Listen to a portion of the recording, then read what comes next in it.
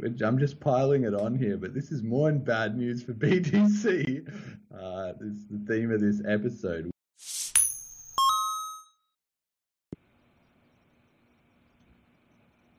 Hello and welcome back to the Bitcoin Cash podcast. Following Bitcoin Cash on its rise to global reserve currency, this is episode number 26, ETH and BCH capitalizing on Floundering BTC. Today is Saturday, the 14th of August, 2021. Yeah, this is episode 26. I am your host, Jeremy. I have with me here today Jett, who has been promoted to producer on the show. So we're going to test that out this week with doing an episode just the two of us, and then we'll try and get the regular guest rotation rocking next episode as well too. But I'm looking forward to this because there's a lot of stuff we need to cover in the last 2 weeks of news anyway, and yeah, so we got stuff to chat about. Jett, how you doing, man? I'm doing good. It's been a busy week, so this is exciting. And I mean, first time producing a podcast, so something new. Well, you've been doing some development, right? You told me with the you got a bit of React work rocking in the BCH community as well. Yeah, I don't know how much I can talk about that, so I'm just gonna keep quiet. But it's nice to get some work in this space. Under NDA, okay, all right. We'll wait and hear the grand results of that in a few months. I understand it's just the commercial life. All right, cool. So yeah, I mean, first slide that we had coming up was just this little podcast news segment. So totally scrappy setup here, but basically, I am thinking that I do want to have at the start of each episode a little bit of an announcement of what I've been doing, because obviously with the podcast I'm doing other things, like I've been updating the FAQ on the bitcoincashpodcast.com site, and this week now we've got Jett as the producer, so might make this a bit more of the regular little intro segment for each show to keep on top of like what's happening with the podcast, a bit of podcast news. And then of course, as every week, we've got the price first up. So this week it is a very good week for cryptocurrency. Bitcoin Cash up to $648.66. One BTC buys about 71.7 BCH. So BCH has risen against BTC a little bit, but BTC is also having a good week, back up to like the 47,000, 47.5 thousand, the highest amount since that sort of bottom at 29,000. So we could conceivably be back into a bull market. Maybe my predictions of the meltdown and everything, I hope everyone's not trading based on my advice, because obviously so far horrifically wrong. I mean, I do want to cover myself by saying Bitcoin Cash, global reserve currency, so you always want to make sure you do have a bit of a stack of it, but definitely, we are either in a bit of the bull trap as the bubble, melts down, or we could just be heading back into this grand, super cycle, run up that Colin Talks Crypto or, Dan Held, or a lot of these people think we're going to see. So I don't know. Do you have any thoughts on that actually, Jett? Are we going to the moon or not? I think we're going to have... Now, here's the thing. I suck at any attempt at trading. I've stayed away from it because of that. Yeah. I think we're going to have a very short, hype moment, and then it'll die. Because, I don't think we're getting, young innovators involved. I think right now we're getting, more of old school people. I saw Jordan Peterson was recently doing a thing with Bitcoin, and I attempted to watch it, and it was just very not my thing. So I expect we're going to get a little more of the older folks that are maybe interested in gold or silver, maybe more right leaning, just for the like with everything going on with the state of the state. And but I don't imagine it'll last long, because those aren't people that are bringing any real utility, and they're not like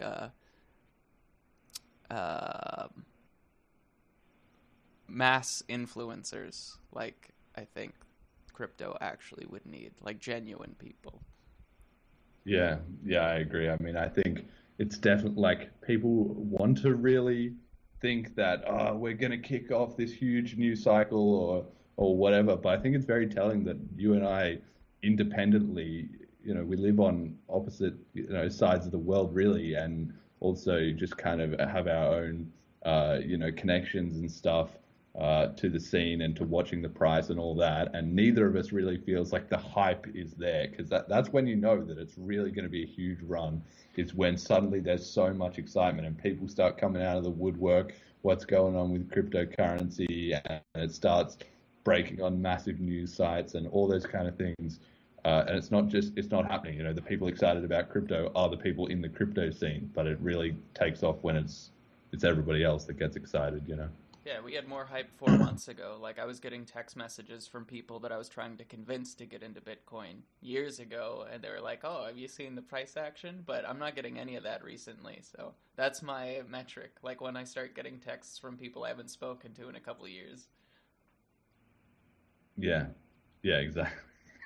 Exactly. So I haven't been seeing that. So I think, yeah, I mean, I still sort of feel like, yeah, maybe this is a bit of a bull trap.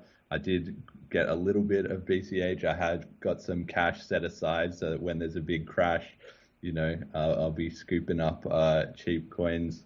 So I did get a little bit more, a bit of dollar cost averaging, but definitely I'm still kind of waiting for a bit of a big meltdown. So yeah, everybody can,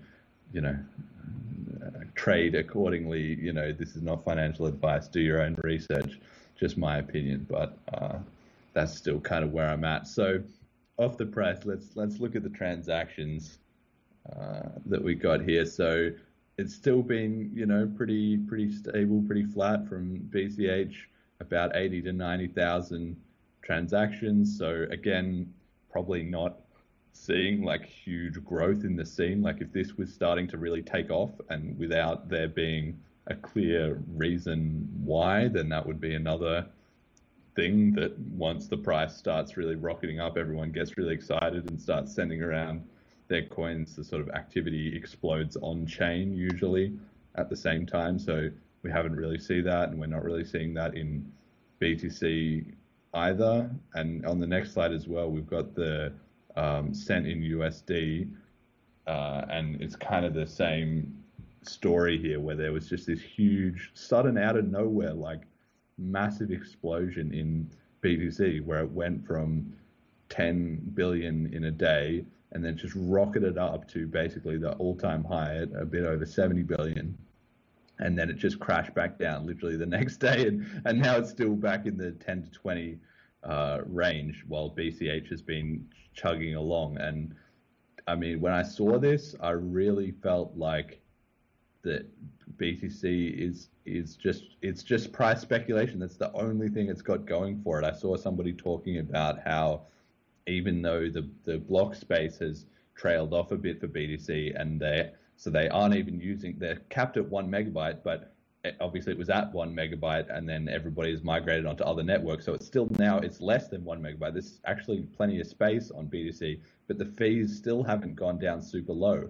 And the reason is because probably the people that are using the chain are the exchanges who want to pay, $5 for their transaction or whatever, just in case, because it's actually more annoying for them if their withdrawals are delayed or they're batching up huge orders and then people are like, oh, where's my coins or whatever. So they just can't really risk it. So they're just like, look, we'll just pay these fees. But if that's the only trade that is going on, is people sending coins to exchanges, for the most part, then the percentage of like person-to-person commerce versus the ratio of person to exchange so that they can buy or sell or speculate has become so low, then that's where you get this kind of pattern where the price spikes, on-chain activity rockets, and then the price stops being as volatile, and it just all plummets away and all vanishes, you know?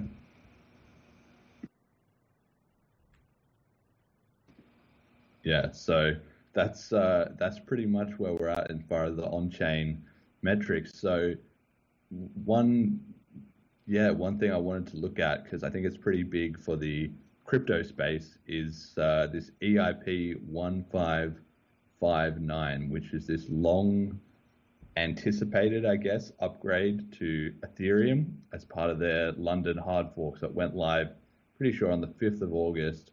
And the reason this was so hype, in keeping with the theme of price speculation, was that it adds Ethereum block fee burning. So essentially the idea is that Ethereum has Bitcoin's monetary policy. It goes up and it tails off and then it finishes at 21 million. But Ethereum, they just add more and more Ethereum forever. So they would be just inflationary.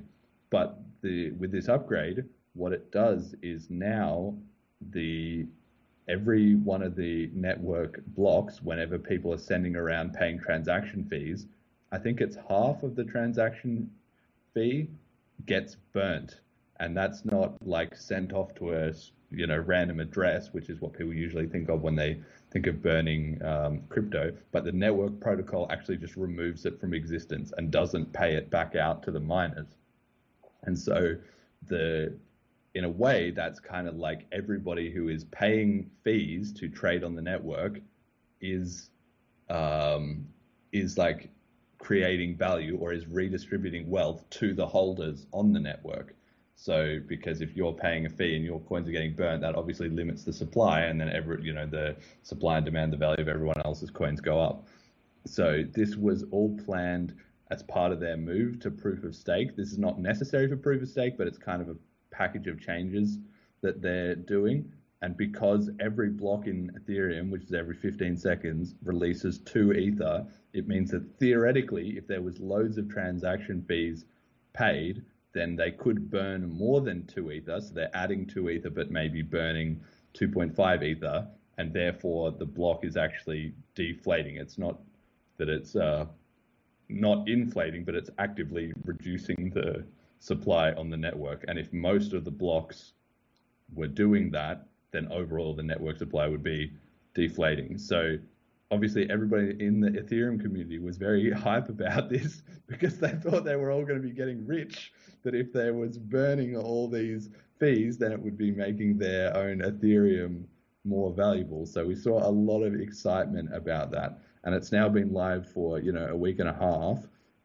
And there's been 42,214 Ethereum burned as of today, for about nearly $137 million of USD in Ethereum burned. So did you follow this, Jett? What did you think of this excitement? I haven't paid any attention. Everything that I see about Ethereum is about like crypto punks and penguins, so I just tuned out. Yeah, I mean, I think that the problem not really the problem, but the view on this that I had was that the Ethereum community are sort of losing a bit of touch with what made them different. Like originally, Bitcoin sort of turned into this Bitcoin maximalist, like hold and get rich kind of, cult. And then Ethereum community got very excited because they were like, we're going to flip in BTC because we're different. We're the new cool kids where the fees are low and we've got DeFi and we're not toxic maximalists like the BTC community. But they're kind of going down the same rabbit hole where now that their network has become congested, their fees have also gone up. And a lot of the excitement has been driven to speculating for millions of dollars on crypto punks, and also now fee burning and this block burning. Everybody was excited about that. Why? Basically, the main reason was because, as they say, ultrasound money. So they really are just turning into BTC 2.0, where BTC was like, we're sound money and we're, digital gold. And now Ethereum is just sort of trying to compete in the same thing. And the community is turning into the same thing, where everybody just wants to support whatever that they can sit on their coins and do nothing, and they'll just somehow get rich. In this case, it was the block burning, but at the core, it's kind of shades of the same thing, I think. Do you know how much ETH has been produced from these blocks? Like, I'm wondering what the ratio of burn to production actually is. Or I guess what's the real inflation rate right now? Yeah, I don't have the exact stats on that. I'm sure they are available. I have this screenshot here of some of the most recent blocks. So because there's 2 ETH produced in every block, it's like there has to be more than 2 ETH burned for it to be deflating instead of inflating. And in most of these ones, I'm pretty sure it's mostly all like 0.1, 0.4, 0.7. So it was not like nothing, but it was still less than the 2. And there is the odd block that is doing more than 2, but I think it is actually still, for the most part, the blocks are inflationary. And if they wanted to have constantly deflating blocks, that would mean the community would have to be paying massive amounts of transaction fees. That's the other thing too. Like, it's not that this money is coming from nowhere, even though if you're just sitting on your coins and never doing anything with them, then you might feel like it's coming from nowhere. But somebody is paying these miners fees, and somebody is having a bad time being like, oh, look, I'm paying so much money to transfer around my Ether. I'd rather just not use Ethereum. I'd rather use US dollars, or I'd rather switch to another DeFi supporting crypto or something where it's not going to be so expensive. So it is a little bit of a self-defeating kind of thing, where, yeah, they sort of feel like, well, we're going to get rich because the money is coming from the fees being burned. But who's paying those fees that are being burned? It's them. Their own community are the ones paying for it ultimately. So, yeah, I think, as far as I know, I think it's still like about maybe it's like between 2 and 4% is kind of the inflation on Ethereum, and that this was supposed to like sort of bring it down. So in Bitcoin, it's about 1.8% at the moment, I think, in Bitcoin Cash, and with Ethereum they were like at 3 to 4%, and then they were hoping that this would bring them down similar to the Bitcoin rate of about 2%, or and sort of trending lower over time. But I don't know that there's been a lot of ETH burned, but I don't know that they've necessarily burned as much as they need to get down to that kind of lower amount. So yeah, just just very strange, really. It also seems like the oddball block is only producing 2 ETH. Like the rest of these are all like a little more. So that's curious. How does so do all of the fees get burned, or does some of it still go into the reward? No, some of it still goes into the reward. I would need to look at the exact formula, but I thought it was like 50-50. Like, that's the other thing as well about this that didn't really make a lot of sense to me, is that, I mean, I love crypto. I've been following it for a long time. And even still reading their like proposals and everything like that, I was finding it so hard to get my head around what the hell's actually going on here. It's like now they have two ETH produced, and then they have the base fee. Now you pay a fee which the network somehow decides, and then on top of that, you can also pay an extra fee if you want, which is to try and prioritize yours above the ones that are paying the non-base. Like, if somebody else is only paying the flat base fee and you pay the flat base fee plus extra, the tip, like tipping a waiter, then you're more likely to get into the block. But I guess everybody has to pay a lot of fees because everybody's paying the base fee and then competing on these tips, when previously it was like just a tip, there was no base fee, and everybody was competing with just the tip. So now everybody's paying a load of these fees, and then from that, I think maybe it's once you add up the base fee and the tip, then half of that is burned and half of it goes to the miners along with the 2 ETH default. But it might be that it might not be that. It might be that only the tip and not the base fee, only half of that is burned. I don't know, actually. I did read up on this several times, but I'm still not like, I think there's strength in simplicity, basically, right? So like with Bitcoin and Bitcoin Cash, it's very clear. It's like there's a certain amount of Bitcoin that halves every 4 years. That's how much you get for mining a block. And then you get the transaction fees. The users pay the transaction fees, they add up and they go into the block. There's 21 million and it circulates in a circle, right?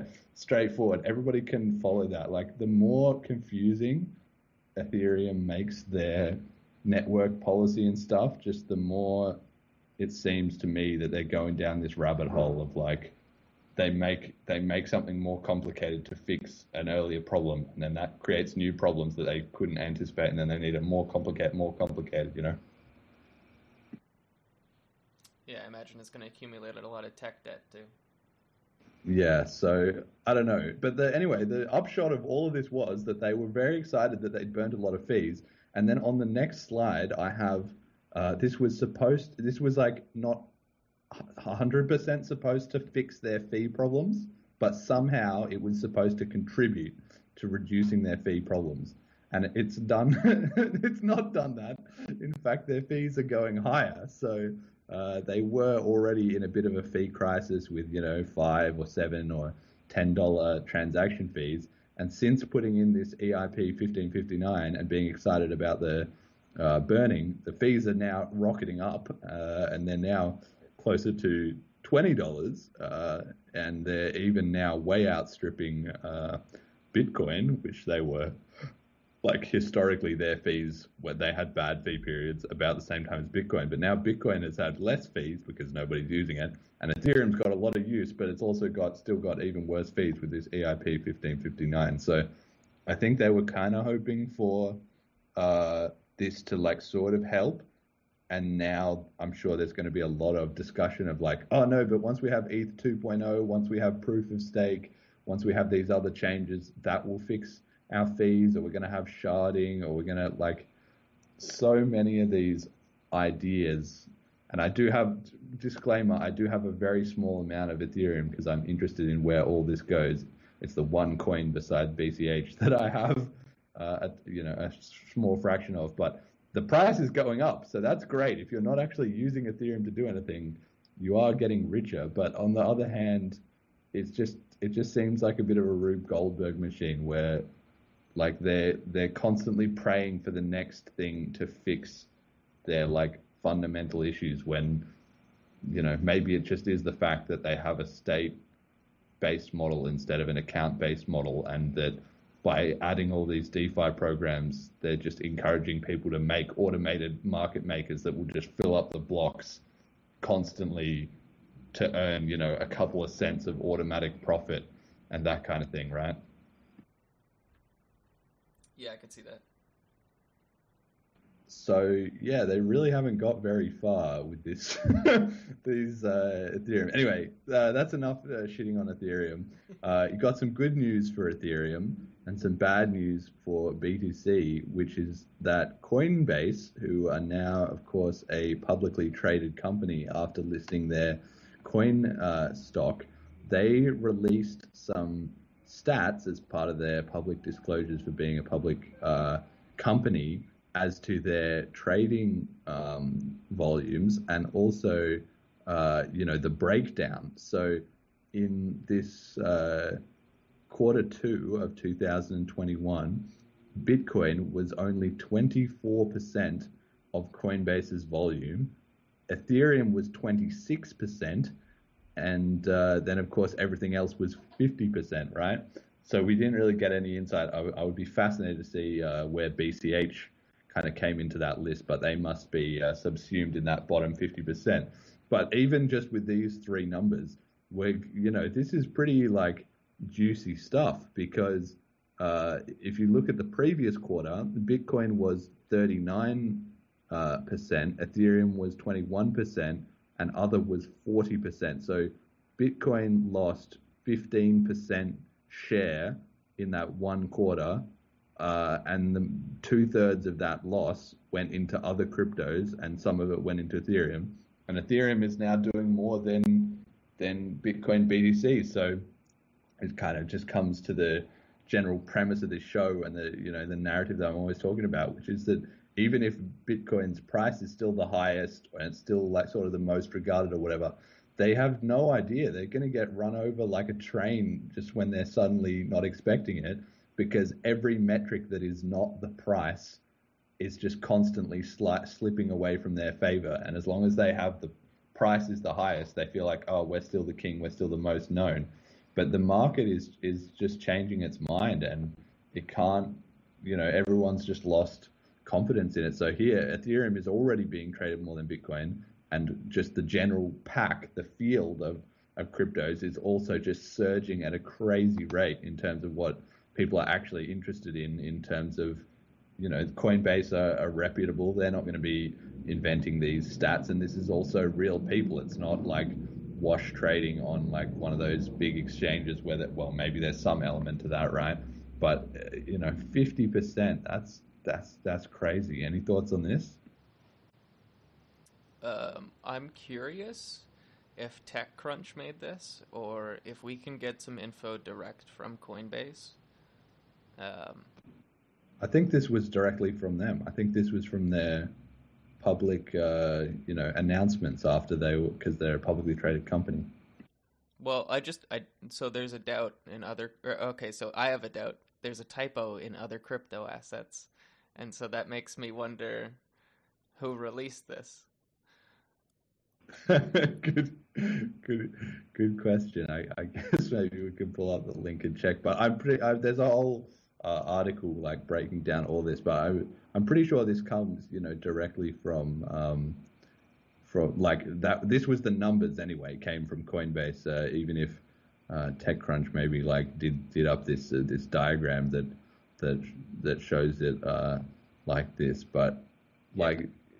I only ask because I wonder if we can get a breakdown of the other crypto assets, and I also think it's really interesting that like Q2 of 2020 was the lowest that the other crypto assets had ever been, and I'm curious like what coins maybe they added between those two quarters, and see if that might explain something. Because if they're Ethereum tokens, then I think that should just be included in Ethereum.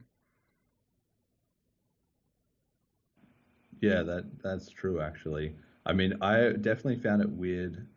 Let me see. I'm having a quick look at the article here. It doesn't look like there's much info on what all those sudden there's some stuff here as well about their revenues and like where money is coming from in that regard. But there's nothing about which coins make up those secondary markets. And I did definitely find it very weird when I came back to crypto after being away from it, and I looked at the list of coins and I thought, I don't know what all these coins are.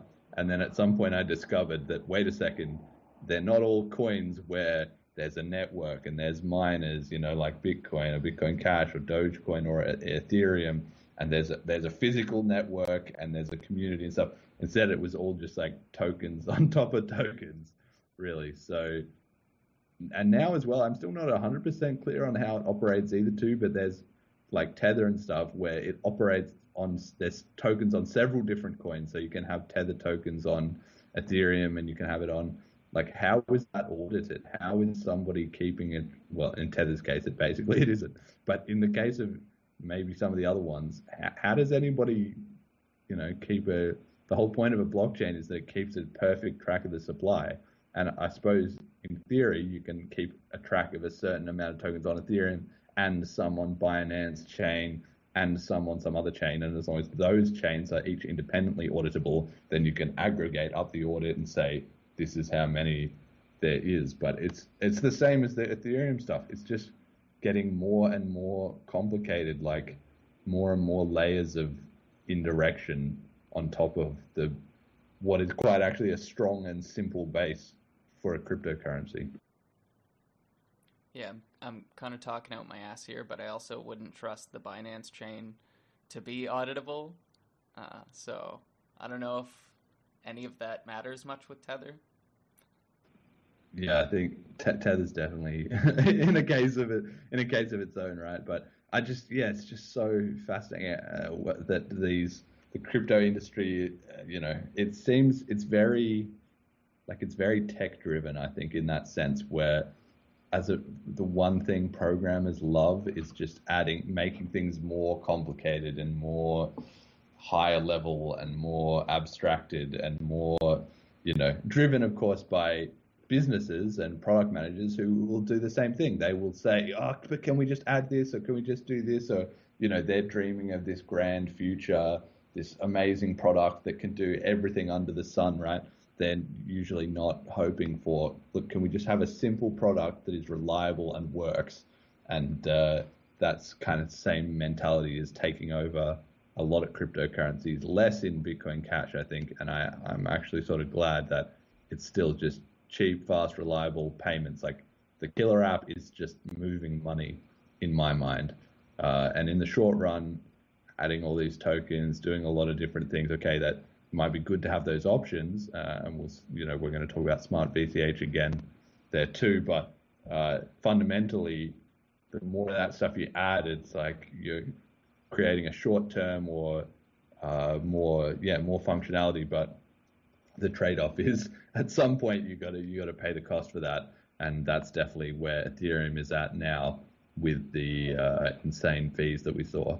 But despite those fees, they're crushing it in terms of stealing away BTC's market share on Coinbase at least, right?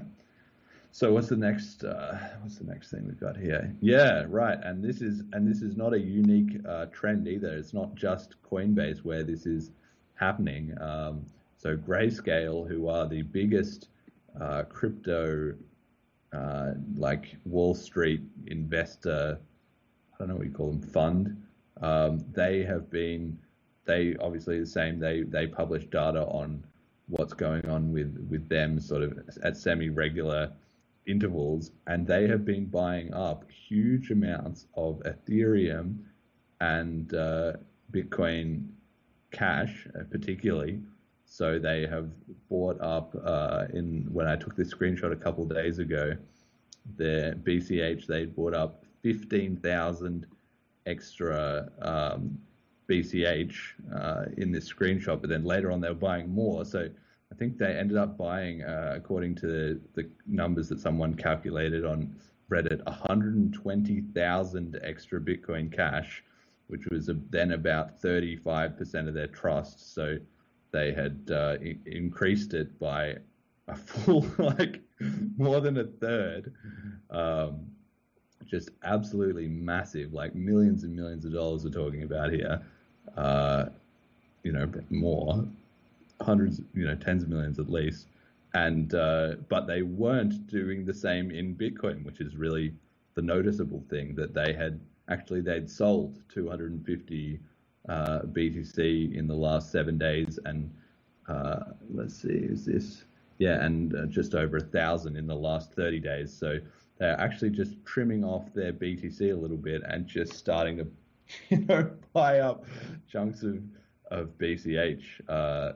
Which is obviously a good indicator for BCH, and maybe is contributing to the BCH rising against the BTC pair a little bit. So I mean the big money, they only operate on a long time frame, really. So yeah, I don't know. What did you think about this? Do you know much about Greyscale? What's the story with the institutional investors? I have no idea. All of the information I've gotten from Greyscale has been from other people's YouTube channels. But I think it makes sense. Like if you're looking at BTC and like what they're putting out, like what are they innovating on? They're still working on Lightning Network, right? They're still trying to get adoption on that son of a bitch. And like if you look at Ethereum or Bitcoin Cash, like both of those things, even if they're kind of hype driven at the moment, like I think BCH having the EVM sidechain is good and bad, because it's good that we can have, like, introduce some of those Ethereum users, but if the Ethereum users are what you're talking about, like the new BTCers where it's just about making a money, then, like, yeah, I don't know. But it makes sense for an investment firm specifically to be like, well, they're actually doing something to bring users in, we might as well. Yeah, it's funny because this Grayscale trust, they have literally like billions and billions of dollars of crypto under management, and I guess a large part, well, I don't know all the details, maybe nobody does, as to who, how that pie is all divided up, right? Like some percentage of it is held on behalf of different corporations and trusts, and some retail investors that somehow got in there with their like retirement funds buying up a slice of it, and like who knows how the hell it's all managed. But essentially the retail investors are in a very weird spot because they have a massive amount of money and can move the market, but because of that, they're paradoxically the least, I think, interested in projects that are just becoming, oh, buy and hold and we're going to the moon. Because if you're an individual, it's very easy to get excited about that story, put in your money, watch the price go up a little bit, and then you feel like you're a genius. But if you're running this fund with billions and billions of dollars of crypto, you're not worried about, paying your mortgage next week or anything like that. You're thinking in 20 years' time, is this asset still going to be around? And if it's not, I'm going to be in big trouble if I put a couple billion into something that just ran itself off a cliff, right? So I think these investors, whoever is making these decisions, Barry Silbert or whoever is involved at the top of Grayscale, looking at what to buy up chunks of, I think they won't just buy a lot of crappy ass coins that they haven't looked into, because they need to be convinced that there's a certain amount of staying power. But on the other hand, I think they also do pay very close attention to, is this coin actually going somewhere? Because just a lot of people getting excited and tweeting about it on Twitter is not going to get them to buy in. You're not going to put in $1 billion just because somebody told you that ETH was ultrasound money. If you're like, wait, I tried using Ethereum and it sucked, So that's where BCH certainly can have an edge, and maybe we're seeing some of that here. I don't know.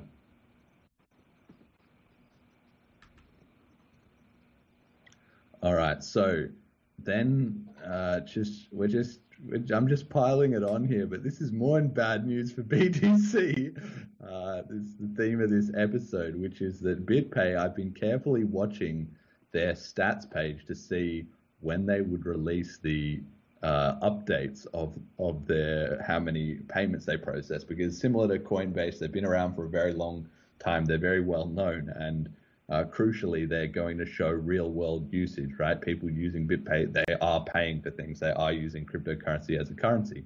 So this week, or not this week, but this month, they finally released, I didn't realize they did it like this, but it seems like they wait until the end of a quarter and then they release 3 months of data at the same time. And they even actually hide the previous data. So I kind of feel like maybe I should send them a support ticket or something. Like, can you just publish all the data? But luckily I had saved the previous set of data. So we've got 4 quarters to compare here.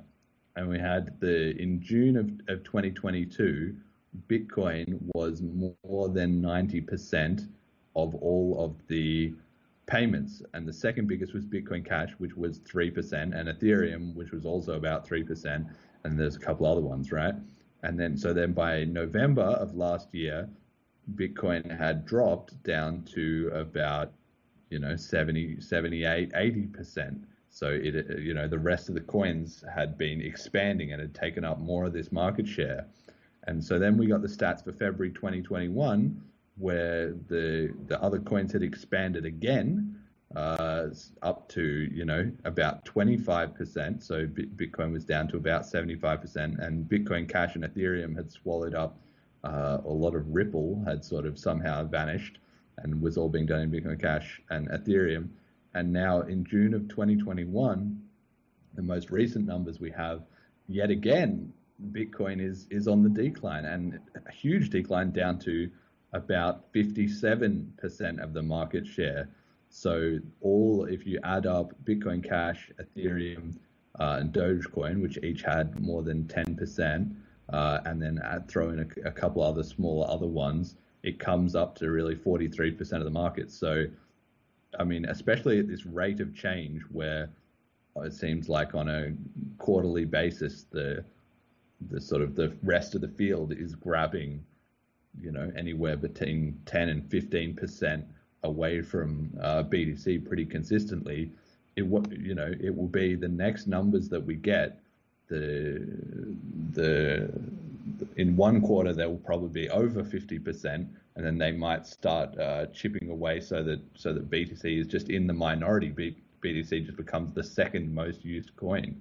Bitcoin Cash is obviously leading the way right now with about 15%. It was as high as 17%, but currently at 15% on the latest numbers, and then Ethereum also close at 14% and Doge at 10%, coming out of nowhere with, I guess, all that hype of Elon Musk getting involved and Mark Cuban sort of pumping it and all that. But the story to me really is just that BTC, once again, nobody's talking about this. Like, I have not seen a single Bitcoin supporter really being like, guys, this is code red. The market is actively just slipping through our fingers.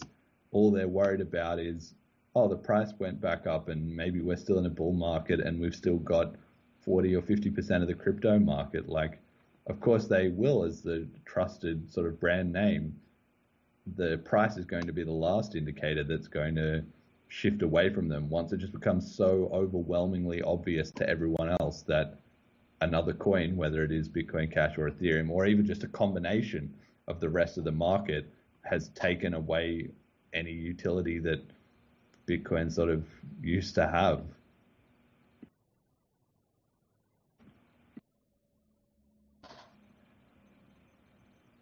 You cut out there. Any thoughts on this one? I mean, I feel like the maximalists are still going to be like, oh, well, it doesn't matter because it's a store of value anyway.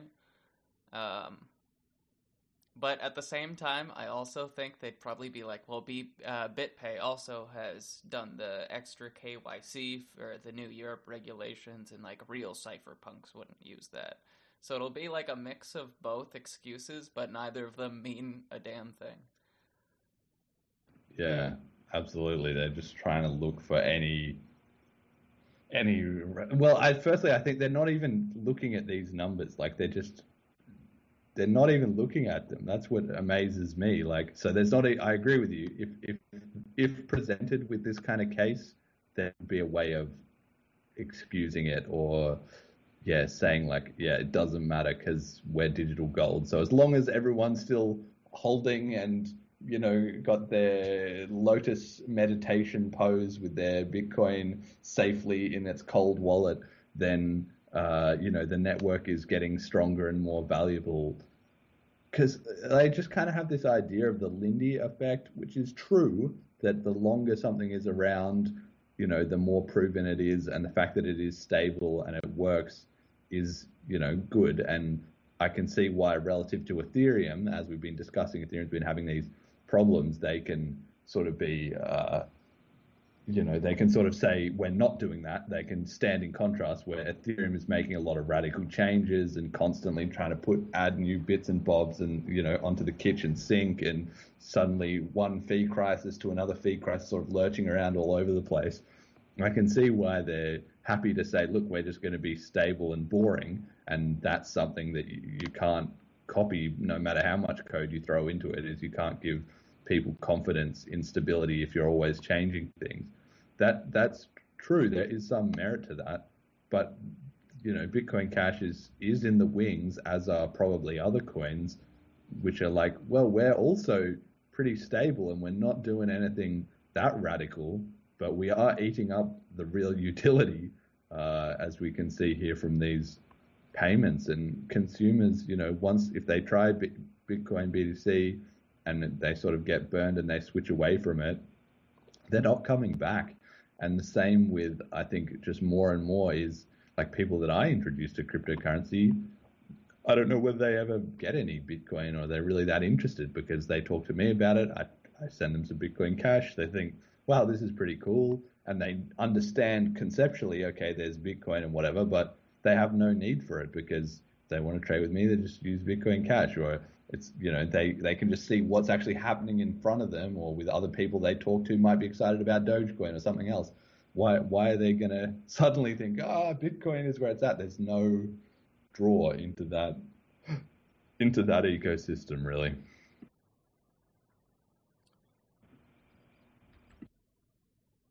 All right, and so we've got here.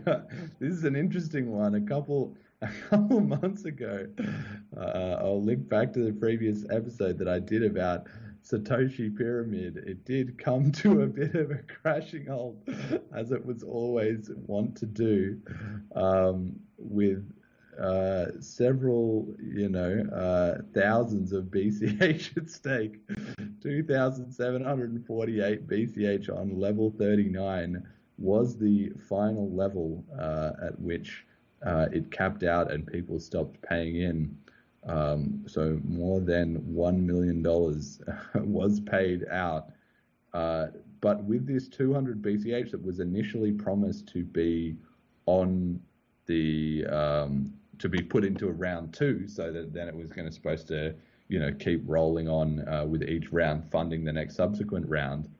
Instead, the developers came out with this very interesting post where they said basically that they weren't going to run round 2, but at the same time they hadn't just run off with all the money. Instead, this 200 BCH that they had profited from this Satoshi pyramid was going to be, so that's about $120,000, or it was.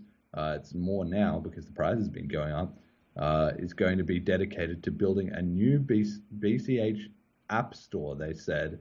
So the idea seemed to be that they were going to make some other kind of gambling games, and it sort of was quite unclear what exactly it was going to entail, but this sort of new sudden development pot to spend on making BCH tools and games of some kind. And then later on, the vision was supposedly to expand out to,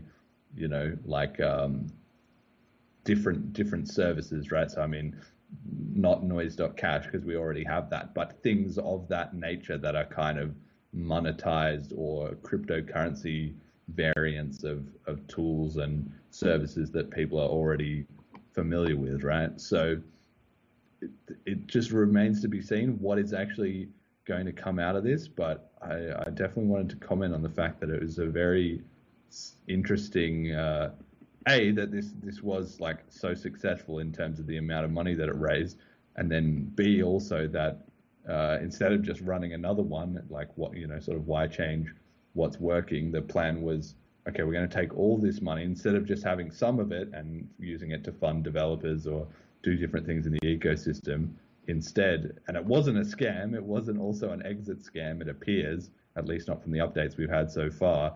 So now it's going to be, funding some BCH apps. What did you think of this whole scenario? I never got your initial comment on Satoshi Pyramid either, I don't think. Yeah, I think I maybe went on the site once and I maybe would have placed a bet, but that would have been maybe release date or something, and I have not paid any attention to it since. I never really understood it.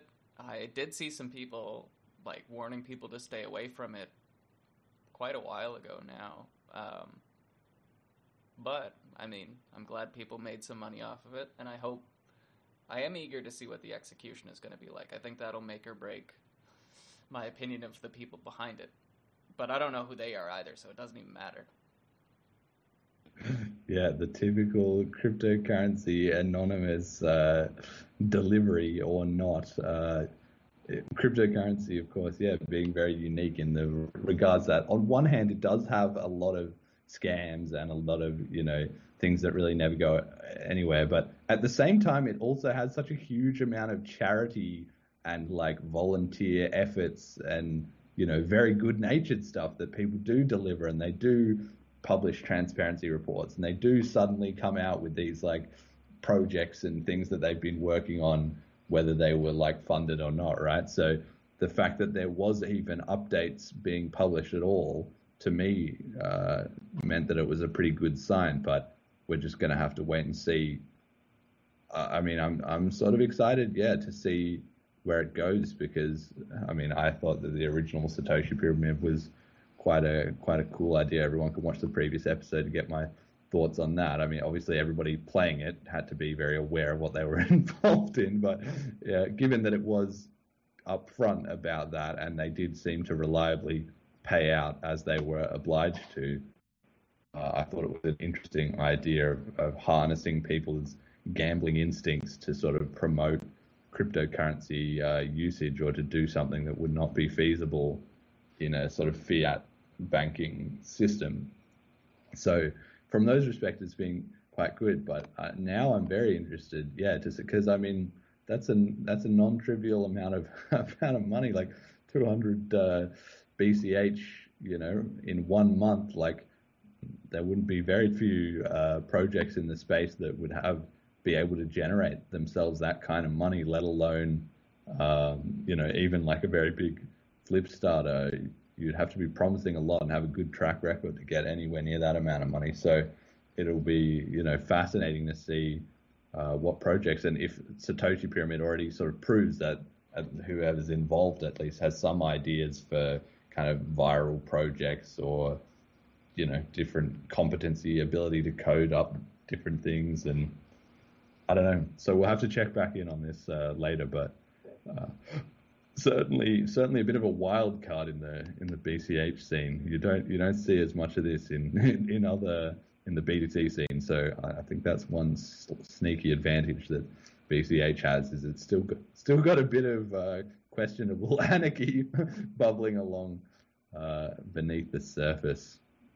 All right, and then next up, we've got this government bill on crypto. So in the United States, there was this so-called infrastructure bill that was being debated in the government, and they were looking at passing this bill. And then this guy, I guess he must be one of the senators or the House of Representatives, Mark Warner, proposed an amendment at the last minute that would make crypto wallets, stakers, and software developers brokers for tax purposes, meaning they would need to report their transactions to the IRS, the tax office in the United States. And so this just created like this huge sudden uproar in the cryptocurrency community for two reasons. One is that, the cryptocurrency industry never, is really loving it if the government's getting too involved. But on one hand, parts of the ecosystem do feel that they need to be regulated, like Coinbase and whatever. It's very important for them to have regulatory clarity. But particularly in this case, because the bill was potentially somehow sort of discriminating against proof of stake against proof of work, because it was not going to make miners of proof of work coins a subject to all this overhead and regulation, but it was somehow going to make stakers of proof of stake coins. So how that was decided, or who was what was the motivation for that, remains very, very unclear. But essentially, Brian Armstrong made a post on Twitter alerting everyone about this bill, and basically said, why is the government sort of suddenly playing favorites and trying to sort of put a regulatory burden onto one side of the industry or another? He made an analogy to say, look, like imagine if the government just said, okay, we're going to ban Android but not iOS, or we're going to, something like that. In such a young industry, it's a bit premature for the government to be playing favorites. In my point of view, they should never be doing that at all. But, from another point of view, you could say, well, if they're going to regulate it, maybe they should try and encourage one thing more than another. But it just seems so poorly thought out and so the wrong way of going about it. So the crypto industry came out with this huge clamor, and these senators Wyden, Lummis, and Toomey put in a amendment that was going to help the crypto community. So everybody was writing into their senators and doing all that sort of stuff. And then it ultimately failed because somewhere in the mix, I don't know exactly how it panned out, but somebody wanted to get some spending on defense approved as part of this amendment, and then they couldn't get that, so they just blew up the whole amendment. So at the end of the day, the crypto industry did not actually get the amendment it needed, and the bill went through with this sort of horrible regulation in it. And so now we're just sort of in a weird spot, I guess, where it remains to be seen how heavily this is going to be enforced or interpreted or whatever. But I think everybody's a bit shaken up, both on the crypto side, because everybody's kind of like, well, what the hell? Now we've suddenly got all this regulation in the US where obviously, the industry will just move outside the US if the regulation is too strict on it. So the crypto industry inside the US is obviously quite concerned because the government's not going to be helpful to them. Then they really have the choices of get out competed or to move.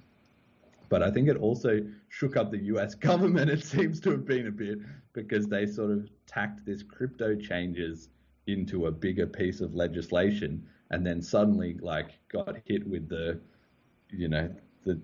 force of 1,000 swords or something, as the crypto industry just all appeared out of nowhere, making a huge racket, and they probably didn't really realize exactly how big cryptocurrency has become, or how passionate the community is, or how many actually entrenched interests and different things there was going on. This is not just now it is a $1 trillion industry plus, so there's a lot of people involved, and the US being a big country, there's a lot of ways that's tied into everything. So I think they were also a bit shaken up. In the end, it didn't turn out in crypto's favor, but I'm sure they won't be making any hasty moves next time in terms of just putting in any crypto stuff without expecting to get public reaction. Do you follow this drama? What did you think about this? I saw a couple threads on Twitter when it hit. Not being American, I decided to not pay too much attention to it. I'm so interested in how they're defining wallets, because there's so many different types of wallets too, whether they be SPV or custodial or non-custodial, and then I don't know, even US developers, just encouraging people towards black or gray market solutions isn't necessarily a bad thing overall, but I think they're shooting themselves in the foot by doing this, especially being an international industry. What was the end goal here? Yeah, my takeaway from this, I think it was very interesting that a lot of critics of sort of the crypto industry, they kind of do their little victory lap where they come out of the woodwork as crypto is getting regulated and say, haha, you guys all try and put off that you're so anti-government and you're so resistant and you're fighting the system and stuff like that, and you'll be fine even if the government tries to take you down. But then, one line goes into a piece of legislation somewhere and suddenly you're all in a huge panic. And I think what the sort of critics are missing is that the crypto, there's a big spread in the crypto industry. There are more sort of underhanded, anarchist elements to it, and there are the more elements that are trying to sort of play by the rules and toe the line. For instance, Coinbase, they're a big regulated public company. They can't really afford to be trying to sort of wiggle around any legislation or anything like that. But it's a big pond, right? And there's a bit of everything. And so people like Brian Armstrong, who's just trying to represent crypto, in the government sort of sphere of influence, and encourage leaving the door open for that innovation and consumer choice and whatever. If the critics are suddenly saying, haha, Brian Armstrong, see, it was all a fraud, you're actually not that resistant to government. I think what they don't realize, but that he definitely realizes, is that if the government starts shutting off the legitimate sort of pathways, then basically the response will be to swing the pendulum the other way, that people will just relocate into other countries, or they'll find other ways around being compliant, or they'll develop some new technologies or some way to sort of stay ahead of the game, right, and turn it into a bit of a whack-a-mole from the regulators, who ultimately are quite slow, not only because it takes them time to figure out these amendments and do whatever and then pass them, but then to enforce it, and then by the time they've done that, the industry's moved on, so they're constantly like behind the game here. And I think, yeah, it's a bit myopic for many of the critics who felt like, oh, look at the crypto industry, they think they're so against the government, but then they're panicked by the government. It's really like, well, a certain section of it is. I mean, for me, I feel, yeah, like really the solution to a lot of this stuff is, if the US just wants to shoot itself in the foot, then that's to other countries' advantage. Somewhere should be thinking, well, let's introduce some friendly crypto regulation, and we'll get more companies into our country and under our regulations, and that ultimately crypto has to be a grassroots thing. So spreading it peer to peer among the people all over the world, not just in the US, but everywhere, probably especially not in the US,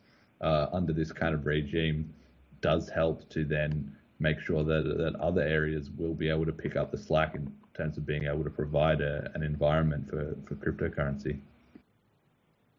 Also interesting to see like how El Salvador has taken the opposite approach, it seems, and they're like politically a shit on country, and for good reason, but just interesting. Yeah, exactly.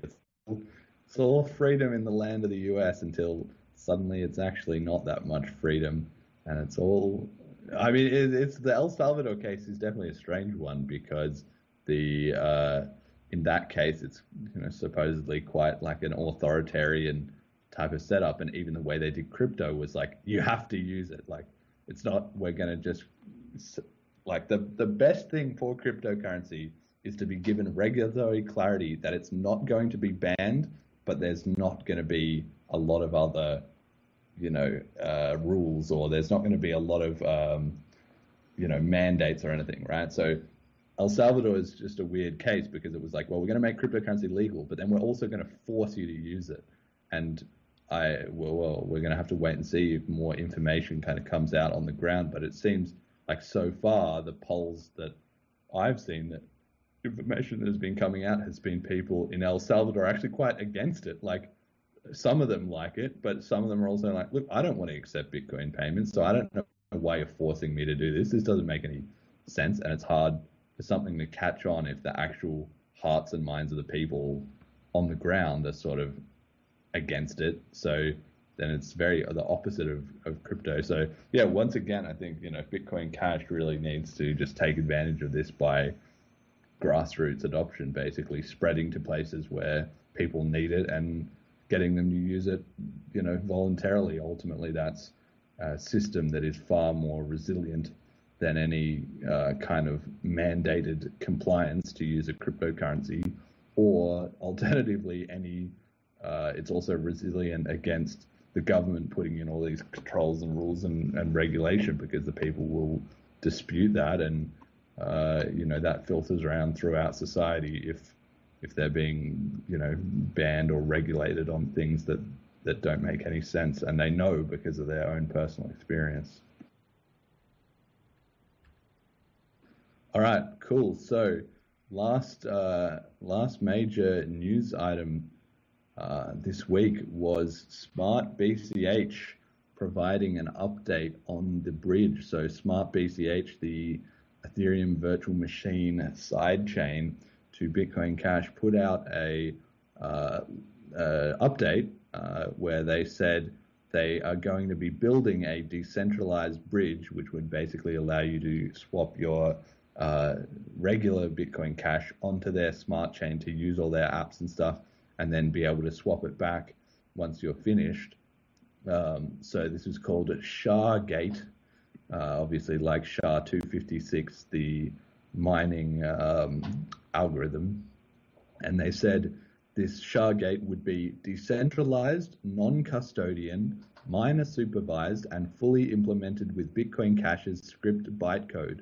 It does not require any consensus change of Bitcoin Cash, nor rely on operators' honesty for asset security. So I guess that's really kind of good news. That's basically exactly what you'd want, which is that supposedly, or according to this update at least, they can make it work without needing to get a network upgrade to support it, because if there was any need for that, then suddenly the battle lines would start being drawn and people would have to debate the merits of that and technical solutions and whatever. But if the existing system is fine for them to do what they want, that's great news. And also if it's non-custodial or it's auditable or something, so that people are not being, it doesn't rely on any trust. That's the whole point of cryptocurrencies, that it's like trustless. Then that's obviously exactly what you want to see.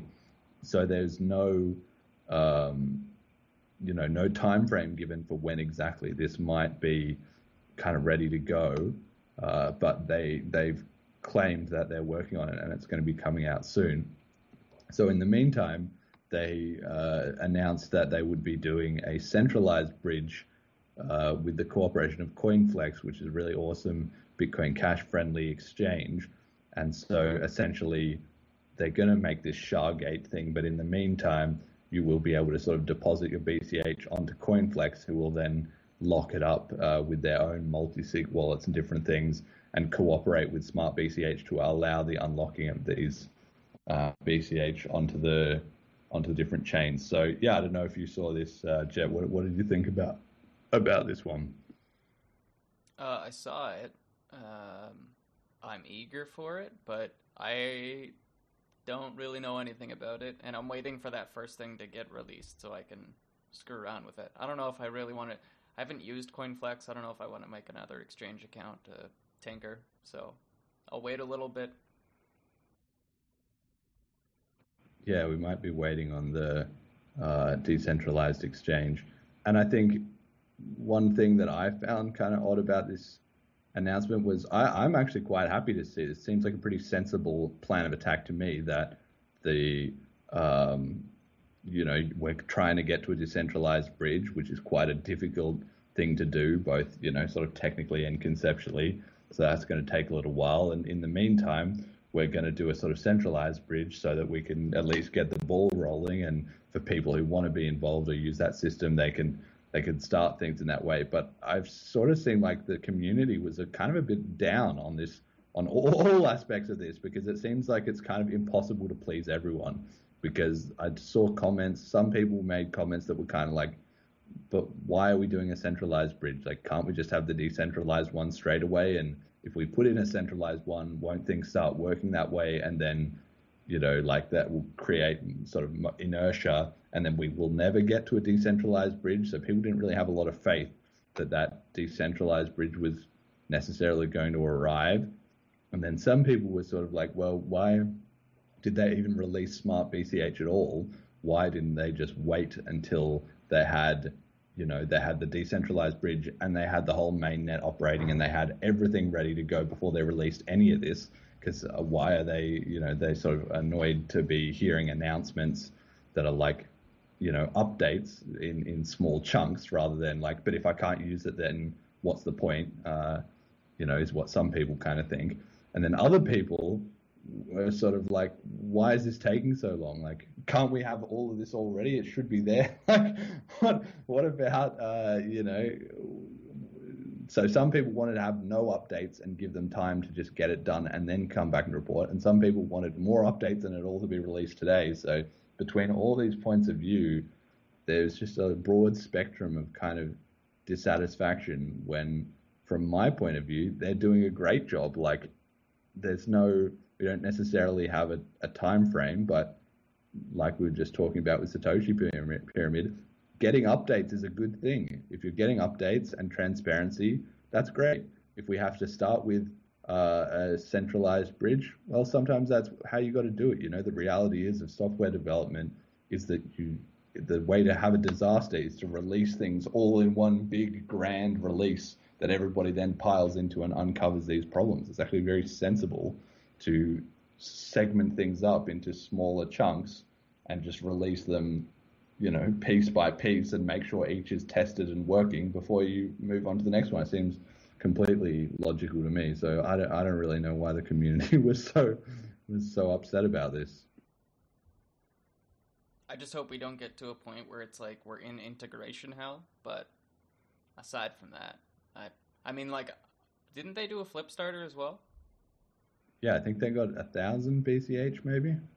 Yeah, so if I were an investor, I might have something to say, but not my money. They seem to be doing all right. That's always the best. Flip starters that you are not funding. So then it's all upside basically. If it doesn't deliver, well, that's fine. But if it does, well, good that the community kind of funded it, right? So yeah, again, it sort of remains to be seen. Like, nobody's saying that this is, the nirvana that we've reached with smartBCH, but it is rolling out. We are getting updates, and software seems like it's on the way. There's been source code published. There's been a lot of stuff. So I think, it's not vaporware at the very least, it seems, and the team seems to be working hard on it. So I'm very happy to lead them crack on with it. And anybody who is dissatisfied in the community, I think just like relax, just let it play itself out a little bit more. It'll be ready when it's ready, and it's good that we've got it happening kind of at all, I'd say, right? So yeah, that brings us to our last little segment of the podcast this week. We got meme of the week, so this is just filling in the theme of the week, and also just because I particularly like these kind of memes. So it's the Anakin and Padme one, comes from Michael 10 on Reddit. So the Anakin starts off with, "I'm going to enable Bitcoin Core to be scalable for all of humanity, I guess, with the Lightning Network." And then Padme's, it's Padme, right? Not Queen Amidala? I don't know. Maybe my knowledge of Star Wars. Anyway, whatever, princess, whoever it is, in 18 months, right? And then Anakin gives her the look and she's like, "Oh, in 18 months, right?" And that's pretty much what it is, right? Like, Lightning Network had its memes about it was going to be ready in 18 months. That started in 2015. It's 2021, 6 years later. It's still kind of a bit broken and not really working that well. Gabriel from firstmill.com, he did actually a really good demo of that. You can check out a video he recently did where he showed all these Lightning wallets and said, "Look, just send me 1 cent." And then he showed a Bitcoin Cash wallet, and just obviously, I mean, his audience was all Bitcoin Cash people, so of course they were the ones donating, right?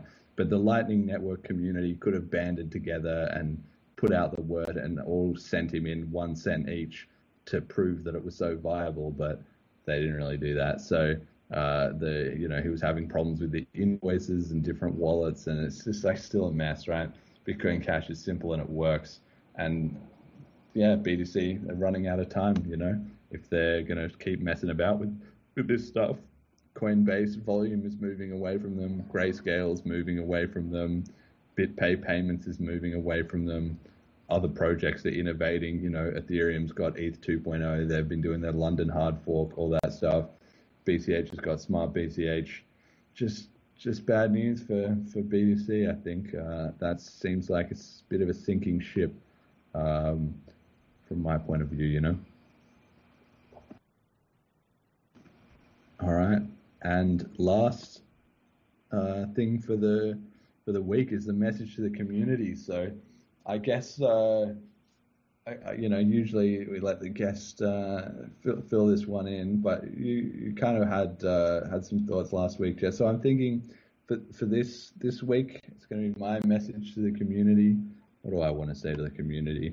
I think things are looking up. I think we're going to see a massive, I mean, I keep saying like 6, 12, 24 months, and I think there's going to be a huge growth in the scene in that time. You know, there hasn't been a lot of momentum or, you know, problems starting up about forks and about different things. And I think the Bitcoin Cash community, from what I've observed, is starting to find it's like water dripping onto a mountain, and that's, you know, it's sort of this unseen force where it just finds its way into all the little cracks, and that's how it, you know, suddenly grows in strength without anybody really noticing what's going on. And in, you know, just all around the world, it seems like Bitcoin Cash is sort of making inroads in Nigeria and in South America and Venezuela and in Colombia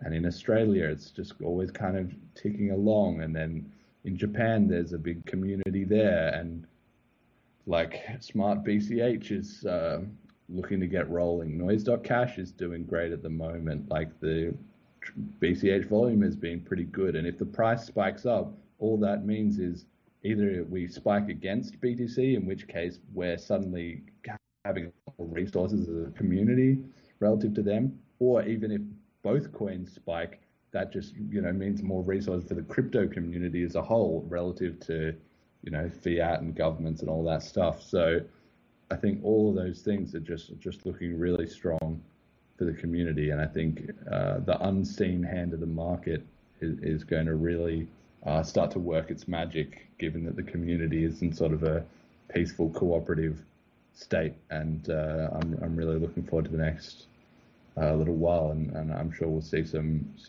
good results out of that. Any thoughts, mate? It sounds like a big change from calling the cryptocalypse, like, or cryptocalypse or something a couple episodes ago. Yeah, true.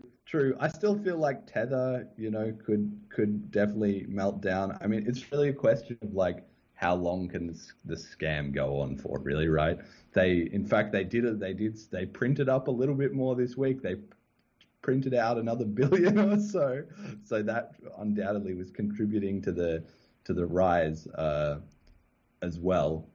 I mean, really, you know, so it's just kind of a case of like, can things kick off without the industry melting down, you know, without Tether melting down, or like even just this regulation, you know, happening in terms of the like US infrastructure bill and like all that sort of stuff. Like that's the kind of thing, is the government there is busy creating all these regulations or whatever. Then if Tether blows up, they're going to have a whole new mess on their hands that they're completely unprepared for or distracted with or whatever.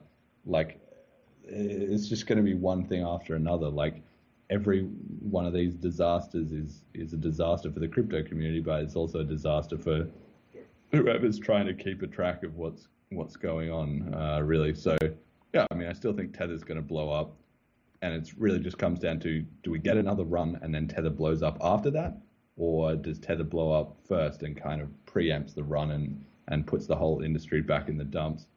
But it's also hard to know. Like, it could blow up, and maybe I don't really believe that it wouldn't be that much of a big deal. It would be a pretty fucking massive deal if it did blow up. But,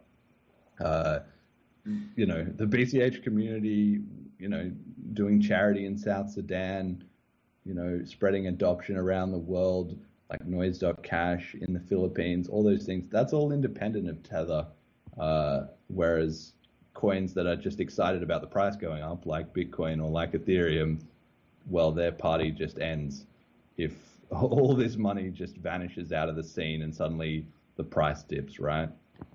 So yeah, I suppose I kind of want to clarify that. I'm optimistic about BCH because I see real growth in the technology and in the community, and the price can be a cherry on top provided Tether doesn't blow it all up, but it's not reliant on that. So I think that's that's where things are. But so far, my predictions are aging terribly. I mean, very short time frame, but they're definitely, I'm I'm completely open about that. So, yeah, maybe I'll be right in the end. But so far, the bulls and who are just saying, it's all tether FUD. Well, they're definitely coming up good so far. So. Yeah, another week in cryptocurrency. Never boring. Right, so that's pretty much the end of the show there. Slides and resources, as always, are at bitcoincashpodcast.com. Like I said, I started writing up some FAQs. I figured my strategy is going to be to see what questions people ask on Reddit when some new user comes in and says, but what about this? Then usually I write them a response. So now I'm going to start using those as inspiration to build up a bit of an archive on the site that has the top, 100 questions that everyone always asks when they get into cryptocurrency. So that might be useful for people who, their friends or family are getting interested. Maybe they want to have a look at that. Donations, as always, people can donate to the show, and thank you very much to everybody who has donated in the last week or at any point. It's been absolutely amazing. And for this week, my shout out on top of that as well is going to go to prompt.cash, because I've been really enjoying using their service. I might try and get some of the team from that on the show at some point, because that's been really cool, and being able to sell the show, early access for just $1 or so in Bitcoin Cash trustlessly, it all just works really nicely, and that's the future. It's so cool to have income, in Bitcoin Cash and expenses in Bitcoin Cash, and there's just no fiat. It's just, I'm already living in the future. It's amazing. So yeah, that's it. Any final words, Jett?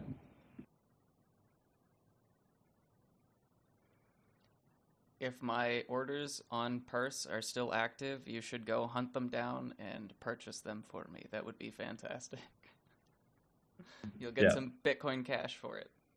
Everyone get involved on Purse.io. I actually need to get some stuff on Purse as well myself this week. So yeah, anybody with spare Amazon gift cards, or I don't know, I guess you can just take fiat and buy Amazon gift cards and then end up with like BCH in a kind of roundabout way that way too, actually. So anybody who's interested and wants to buy stuff on Amazon, pay with Bitcoin Cash, use Purse.io. And anybody who's got Amazon gift cards and you think, hell no, I want some crypto, then check that out too.